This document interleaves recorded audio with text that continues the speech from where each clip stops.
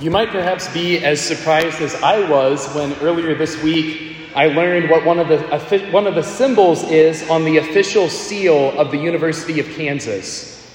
I'm not showing where allegiances lie. I'm wearing purple for Mass. But I was surprised nonetheless to discover what one of the official symbols on the seal of the University of Kansas is. We might expect it to be a Jayhawk or a basketball. We might expect it to be dollar signs or, a picture of the state of Kansas. None of those things. One of the images on the official seal of the University of Kansas is the image that we just heard about in the first reading. Moses, barefoot, kneeling before a bush that is on fire, but not being consumed. That is one of the highest, perhaps the highest thing that a human being is capable of, is recognizing and submitting his life to what is true. And so the goal of every honest university, I'm not saying that KU is a great or bad example of this necessarily. I don't know that I'm an expert to speak on that. But the noble goal of every person and of every institution ought to be to place ourselves in the spirit of receptivity to the God who is true. Our goal in this human story and in this human life is not making money, it's not gaining power, it's not pleasing ourselves. The purpose of our human life is wonder and awe in the sight of the true, the good, and the beautiful. And so Moses is for all of us a beautiful example today of kind of what it takes to get there. And some of us maybe know the famous story, some of us maybe don't, that Moses at this point in his life is literally running away from Egypt. He's been banned from Egypt. There's a warrant out for his arrest. And so he's fled town and is kind of wandering through the wilderness. And then he comes to this bush that is on fire, but not being consumed. And he hears this voice that's talking to him. And Moses has a really beautiful gift present in him that we see in this moment. Moses is situationally aware. Unlike most children of God in 2022, Moses is not scrolling through his Instagram feed at this point in his life. Moses is not lighting up social media to let the whole world know how difficult his life is and how wronged he has been and how judged he is that he's been banned from Egypt. Moses is not wallowing in self-pity. Moses has stopped scrolling and has started living. And so Moses in this moment is able to recognize, wow, there's a bush in front of me that's on fire and it's not being consumed. That shouldn't be happening. Wow, what's going on here? Brothers and sisters, if we had some of that situational awareness in our life, if we lived in the freedom to be able to stop scrolling and to start living, we would also come to recognize that there is so much in our hearts, in our stories, and in our world that does not make sense if there is no God. Do you recognize that there is an infinite desire that is in you for life, for love, for victory, for happiness? That desire is infinite. If there is no God, should you have an infinite desire? No.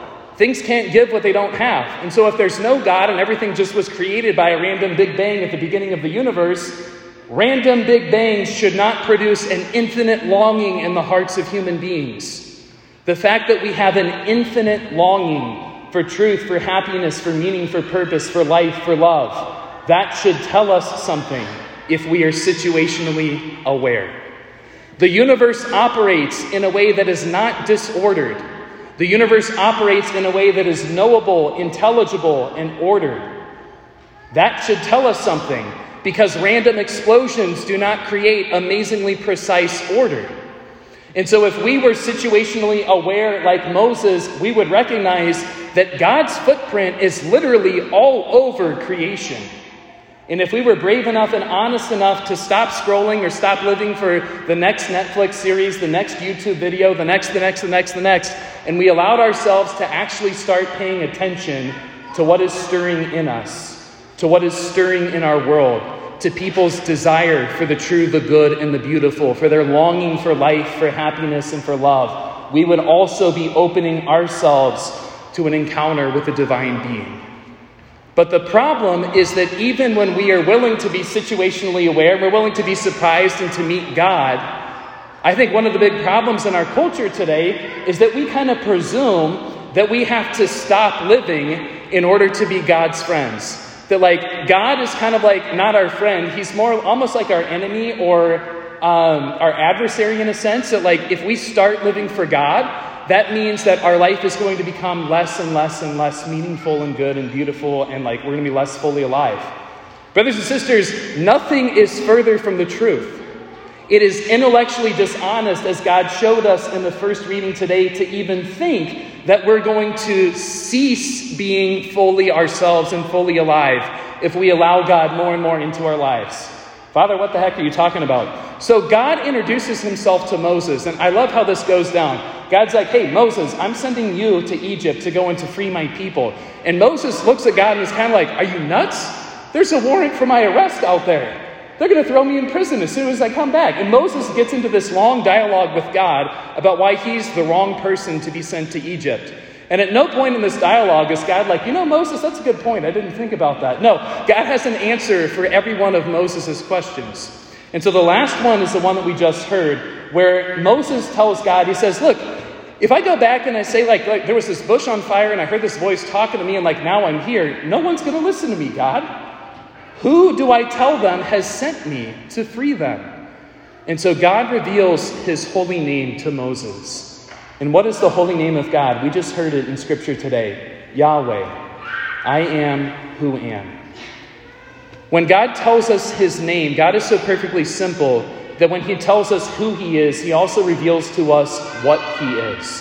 Think of Jesus. Jesus literally means God saves. Who is Jesus? God saves. What is Jesus? God who has come to save. God is so perfectly simple that when he tells us who he is also telling us what he is. And so the holy name of God, Yahweh, I am who am. What is God saying? God is saying, I am he who is. What exactly does that mean? That means so all of us have existence. All of us exist. The candles here in the sanctuary exist. My iPhone, the books here, the molecules in our body, our cells, everything that we have exists. God is not some other thing that exists. God is existence itself. Everything that exists participates in him, is held in existence by him. God is being itself. He is existence itself. And brothers and sisters, if we were going to do some honest philosophy, we would recognize honest thinking tells us if there is a God, he has to be uncaused, uncreated, pure act, existence itself, being itself. Honest thinking tells us that. And so brothers and sisters, how cool is it for us to recognize that honest thinking and theology just agreed in sacred scripture? We live in a world that tells us that either you can be into religion and superstition and witchcraft, or you can be into honest thinking where you have to be an atheist if you do this. Brothers and sisters, nothing is further from the truth. Faith and reason are not enemies, they are friends, and they just agreed in this scripture. God is being itself. He is the source and the cause of all things that exist. And so what does that mean for my life today? It is intellectually dishonest for me to think that if I let being itself into my own being, if I let the one who is existence touch my existence, that I'm going to lose. That bush that is on fire, that is not being consumed, is more completely a bush than any other bush in the universe. A person who allows themselves to be touched by the God who is being itself, who is existence itself, loses nothing and gains literally the cause of their own existence. And so that's the crazy philosophy way of saying that when we give our lives over to Jesus, when we allow God to touch us, he takes nothing from us and he gives us himself, which is existence in being. We become more and more and more who we were made to be, to the extent that we let God in and touch our lives. And so what an incredible honor and gift it is at this Mass and at every Mass for us to have that privileged encounter, to be set aflame, just like that bush thousands of years ago, with the holy fire of God's love. God's love is a raging inferno of fire. And we have the opportunity at this Mass and at every Mass, not just to touch it, not just to see it, but to enter into communion with it. Every time we come and receive Holy Communion, brothers and sisters, we are set aflame in an even greater way than that bush in the first reading. We are set on fire, and that fire is beautiful, and it purifies, and it strengthens, and it is a sign of joy and of God's presence in this world today. And how the world needs more burning bushes. How our culture could use so many more people who are set aflame with the divine holy fire of God's love, and are so consumed with joy, with love, with truth, with mercy, that they get people in this culture to stop scrolling and to start asking, what is it about this person that they are so on fire, but they are not being consumed? This person seems to be fully alive. Do you know that St. Irenaeus of Lyon, one of the early fathers of the church, he taught the first Christians that the glory of God is man fully alive? Jesus tells us in the Gospel of John, I have come that you might have life and have it abundantly.